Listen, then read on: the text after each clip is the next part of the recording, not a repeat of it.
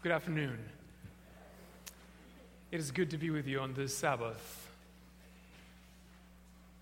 Yesterday, I also went to the memorial site and saw great grief.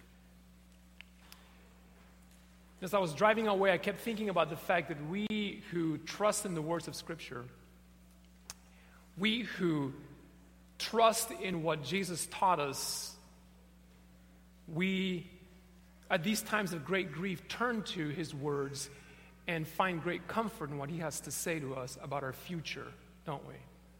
It's one reason why we call ourselves Adventists, because we believe that there's something coming in the future that is going to be amazing and will bring great healing to our hurting communities. So this morning, I'd like to spend a couple moments with you going through some of the things that Jesus promises us. And if we could say these things to each other today, maybe to the 49 families who are going through great grief, wow, what a great way to spend our time this morning. Acts 1, the disciples find themselves looking to heaven. Jesus has left. This is the way that Acts 1 describes it.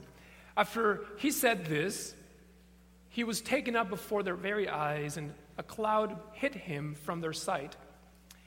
And they were looking intently up into the sky as he was going. The word intently could also be translated, they were looking up into the sky with yearning. And yearning as we do every day for what comes in the future, what comes next, don't we?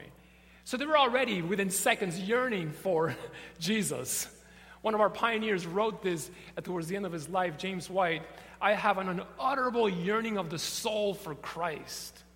An unutterable yearning for Jesus, the substance of the Christ, not for streets of gold or crowns or robes, all the accoutrements of heaven that sometimes we talk about. He had a yearning for the presence of Jesus in his life, a yearning of the soul for that. And these disciples find themselves looking into heaven, yearning for Jesus who has just departed. Men of Galilee, two messengers say, why do you stand here looking into the sky? This same Jesus who has been taken from you into heaven will come back in the same way you have seen him go into heaven. What a great promise. This same Jesus is their way of reminding them, it's the Jesus you know, the one that called you when you were fishing for things in the Galilee and said to you, you're going to do greater things than these. You're going to fish for people, men. You're going to call men to a life of meaning and fulfillment. It's the same Jesus you saw healing people. It's the Jesus you saw turning water into wine just so his mom wouldn't be embarrassed at a wedding reception. It's the same Jesus that healed lepers, touched them, knowing that even the act of touching them would be a revolutionary act. It's the same Jesus that was angered when anyone was mistreated or an outcast was treated like less than a human being that God imbued with love and grace and holiness. And it's the same Jesus that walked with you and was not okay when people were hungry. Just like my Hispanic grandmother would not be okay with anyone going hungry. He was like a little Hispanic grandma walking around Palestine going, no one goes hungry today. Who has not eaten? You have not eaten? Get fish and bread. It's that Jesus that loves us so much. So today I want to just say two things. One is that this is the Jesus we long for. The Jesus we yearn for. And if you're like me and you grew up with a weird sense of hope in the coming of Jesus, but also great fear that he's coming today, let's let that go. This is the Jesus that the Gospels paint for us, describe for us, and also that Luke tells us in Acts, this same Jesus, the messenger says, is the one that's coming for us. It's the same Jesus, the second thing I'd like to tell you today, is the same Jesus that inspired a writer, John. We call him John the Revelator, to write beautiful and breathtaking things about the life to come. Now, the life to come he describes, we only talk about it as heaven, but actually, if we read Revelation 21, it's actually a new earth, isn't it? Can we settle on that on this afternoon here in Orlando? That earth is our home. Some of you are not okay with, well, what do we do with the song? This world is not my home. Or we have to put it away. Or at least add a new verse where we actually say what Scripture says, which is, this world is our home. And one day we come back here. Not to it the way it is now, to it made new. This world's not our home. Well, it kind of is. Back home, there's this sticker people put on their cars. It's well-meaning. It says, not of this world. I know what they mean. I know what Paul the writer meant. Paul meant, I'm not of the arrangement of this world, of the way things are in this world, but ultimately we are of this world. And the sticker should say, I'm not of this world right now the way it is, but someday I'm coming back here to a world made new. The writer, John, also says to us, the dwelling of God will be here with us. Now, dwelling, by the way, we love to change the word dwelling into mansions, don't we? And we even have a song about it. In mansions of glory. Because we don't like the place we live in now. The one that I'm going to be in the earth made new is going to be a gigantic estate on 100 acres. With horses and sheep and deer, livestock.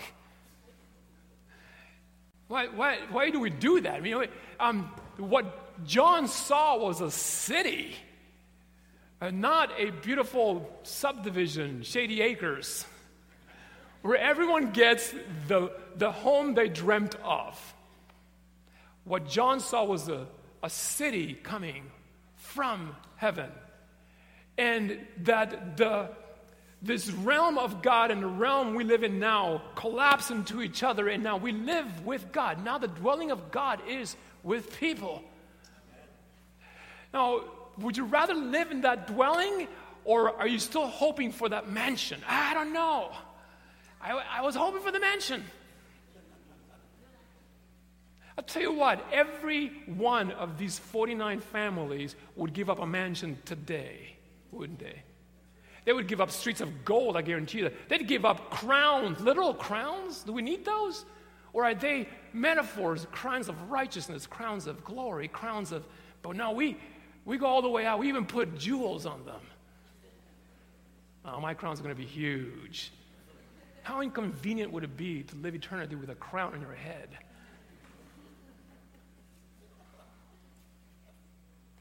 What else does the Revelator tells us this? The Revelator says, the future is together. The city represents life together in community, not life separate in your own little home and subdivision.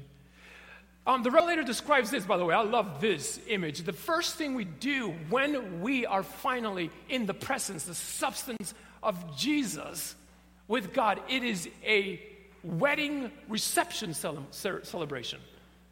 Do you love a wedding reception? I do. I get to do a lot of weddings. I'm a university chaplain. So I go to a lot of receptions where people spend prodigal amounts of money on food. I mean, no one goes to Costco and buys cookies and punch. I tell couples who are getting married, just give us something easy. Open a box of Triscuits. But no, there's always a mother involved. And this mother knows this is going to be a royal wedding. Yeah, a wedding reception is what we do. You know why I believe that John the Revelator saw it as a wedding ceremony? Not just because it follows the thread, a metaphor of bride and groom throughout Scripture, but also because of this. I saw it firsthand back home. A beautiful bride and a groom, they got engaged. They asked me to officiate their wedding. The bride, recent convert into our Adventist tribe, decided there's going to be a dance at my wedding. Ooh, we don't do that. The groom's family said, absolutely not. You know, the bride, I actually tried to talk the bride into changing the name of the dance to rapid repositioning instead of dancing. She said, it's going to be a dance. It's the way I imagined it. It's the way it's going to be. The groom said, would you please come and mediate between our families to see if we can come to one accord? I went to that meeting, and it was ugly. We will not come to that wedding if there's dancing. And they followed through on this commitment. Can you imagine a family saying, no, we will not be at that wedding? Oh, it caused great pain. Great pain. Relationships broken.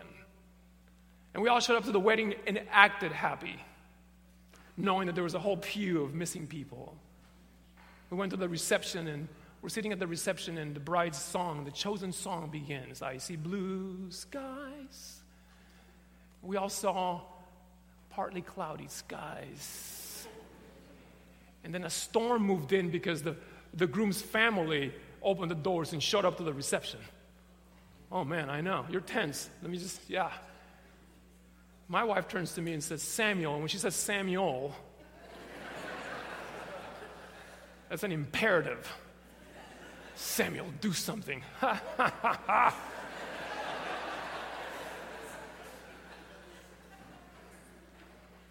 Don't be fooled by how I look. I am not a bodybuilder. I have nothing to offer here. My gift is words. I use words, and I don't think words are going to help here. So the groom's father makes his way to the dance floor with a determined, something's going to happen. He's walking there, and now Shelley's like, get up and do something. I said, yes. I get up thinking I'll just at least be a buffer between the two. When he reaches the dance floor, he moves his son aside, grabs the bride's hands, and begins to dance with her. I love that. It's the same reaction the last service had. Like, you're relieved. Imagine your relief. Imagine what we went through in that hall. Tears. I mean, people were walking around going, I love you. And if I ever said anything to forgive, I forgive you. And there was a great reconciliation drama going on in the whole place. Not a dry eye in the whole reception. Why? Because we were all witnesses to reconciliation. Amen. Maybe what John saw at the wedding feast of the Lamb was a great ceremony of reconciliation. All things reconciled, all people reconciled, relationships that were broken reconciled. Do you want that? Is that a vision of the future that excites you today? It does me. Wow. Here's other ways that John describes this beautiful future. There is no temple because the temple is God and Jesus, the Lamb. No need for a church, as much as we love this place, because the very presence of God will be with us. He is the temple. No light. Why? Because the glory of God is the light, and its lamp is Jesus the Lamb, Revelation 21:22. The throne, the only throne, is the throne of God and Jesus the Lamb. Food abundant. I mean, there must have been a scarcity of food in John's time, which is why he always describes the coming earth, the new earth, as having abundant food. A tree of life that gives fruit, all kinds of fruit. Although I always joke, all I need is mango. If they can do mango for 12 months out of the year, I'm good with that. You have your own fruit, I know. John describes this place, this new earth, as having no sea, no ocean. Which must be disturbing to you Floridians. What does that mean? I love the beach. Some of you are already planning. If this guy ends, soon we can still make it. We live that close. I'm like you. We also have the ocean nearby, and we love it. If that's the top of the list. If we could do something on a Sabbath afternoon, if we had to choose, the ocean, the beach. Why then does John describe the new earth as having no sea? I don't know. Well, I do know, actually. The woman I'm married to, we don't have a perfect marriage. She has some things she's working on. We will... I've said this now 2 times. She actually watched this morning and said, can you not say that again? I said it again.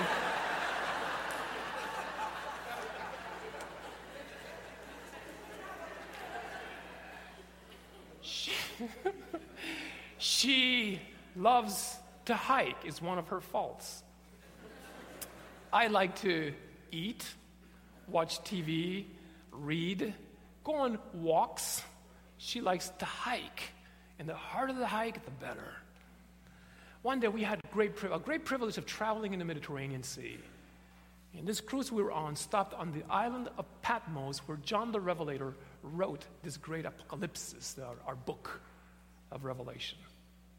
And we're there, and we went to the grotto, the cave where allegedly he wrote it. And we say allegedly in front because they've built cathedrals around every place they imagine may have been the place where John or Jesus or any of the apostles have done something. There's this great cathedral, the church, and they even have a little hole where John may have put his hand while he was resting it from writing, and it put little jewels around it, and so people come and they kneel at it, and there's the hole where the pen where John rested his hand. Once we were done with this, Shelley says, and now we're going on a hike. We're going to hike to the top of the island. I said, we're on a cruise. Right, the exercise is like we're hiking to the top of this mountain. I said, great, let's do that then. We hiked, took us an hour and a half. When we get to the very top, I got it. I understood the reason why John imagined no sea. It's because on that clear day, you could see the outline far, far in the distance of Ephesus, his home. The community that he had pastored, that he loved. And if you know anything about John, you know that his love language was quality time. He could see it every day, probably. And as he was getting older, because he had been exiled to this island, and the emperor was not happy with him saying, there's another Lord, and his name is Jesus, not you. They sent him to this island to die with the rest of these convicts, and every day he must have climbed to this mountain and looked across. On clear days, he could see across the sea where his people were. So the new earth he imagines, there is no ocean. There is no sea that separates me from those I love. And one day, for these 49 families, there will be no sea that separates them from those they love. There's gates in the city, get this, but they're always open. Which begs the question, why have gates if you're never going to close them? Which is probably a statement of openness. Like, there may be gates, but they're always going to be open. Just like your doors are open. And you opened them this week, you said, we're going to open these doors because we want that to be the posture of our church in this community. And by the way, Pastor, You've talked now twice. I've heard you talk about we've tried to attract people to our church and get attention. But the difference this week was that you were church, and you can't do something that you're not. God calls us to be church first, and when people see us being church, they recognize that, and what they clamor for is the presence of God in these places, and they'll find it here in these great cathedrals of hope. John sees a future with no death or illness, no tears, no mourning, racial equality, gender equality, no poverty, no violence, no rampant consumerism or disregard for the created order, no violence. Do we want that future? Yes. Kindness and justice and truth and grace, love, peace, shalom. What a vision that ignites us today. But here's the thing. This vision of the future, breathtaking. One author says, it occupies our minds. It should completely overwhelm us, this vision of the future. But also, it should summon us to give concrete witness to it now.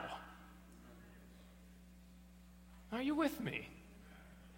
Because if you say, I believe in a future where there is no poverty, we better be the ones alleviating part of poverty right now.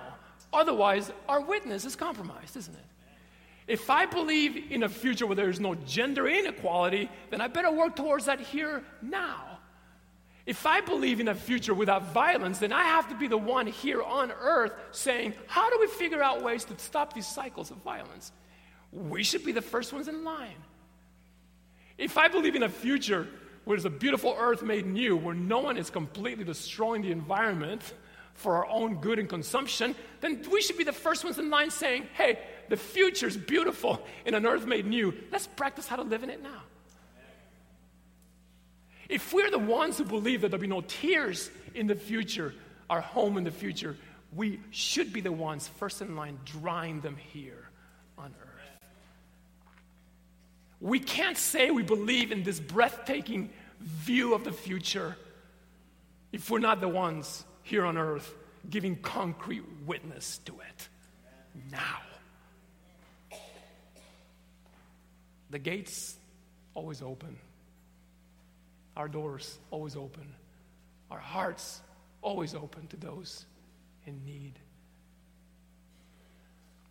So, I'm on a wedding theme this day because I do so many weddings. So many of my illustrations are from weddings. A beautiful couple, Andrew and Caitlin, asked me to officiate their wedding. And because weddings, couples that want it all to be a beautiful Pinteresty kind of wedding now, they all have a vision of this unique wedding. They came up with a really unique idea. They were going to get married in Joshua Tree National Park. If you know anything about national parks, it is illegal to get married in a national park. So they gave us this map. And the map had us parking in some strange little side road, and then you had to hike for 20 minutes into the spot you had to find with no cell phone service. So we're out here in the middle of nowhere. Something happens, we're all dead.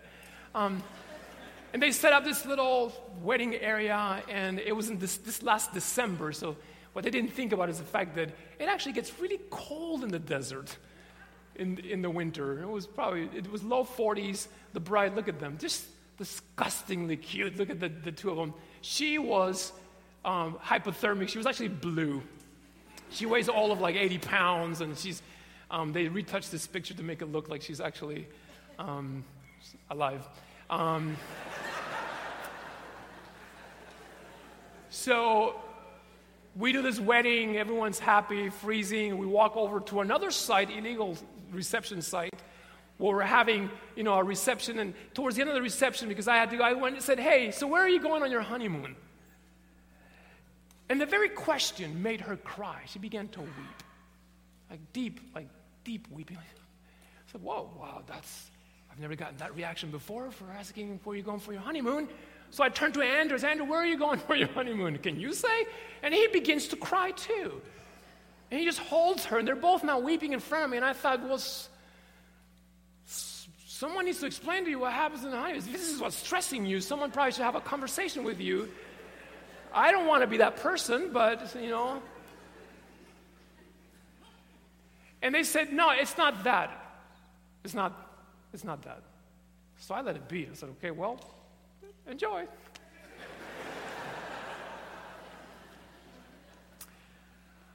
So they went on their honeymoon for 2 weeks, and during their honeymoon, they posted 2 pictures. The first one is this one right here, Caitlin, in a kitchen. These 2 crazy kids, here's what happened.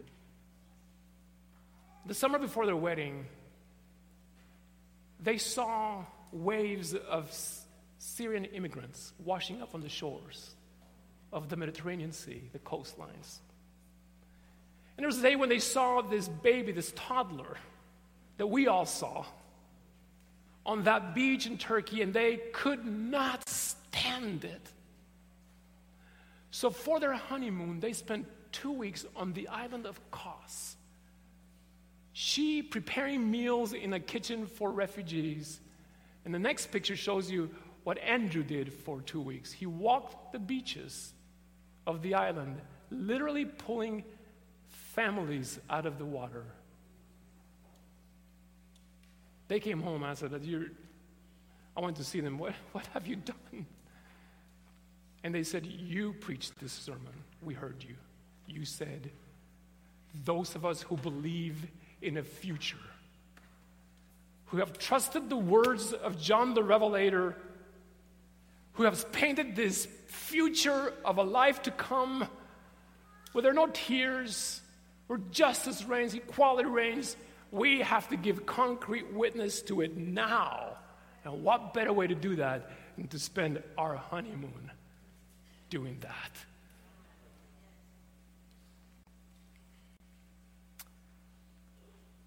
Lord Jesus, on this afternoon, we, your people, gathered in a place that has seen suffering in a community that is hurting. We pray that this vision of the future that you give us, we trust it, and we pray that you'll give us the courage to be concrete witnesses to your goodness and to this earth made new. Now, we pray this, Lord God, in your Son's name. Amen.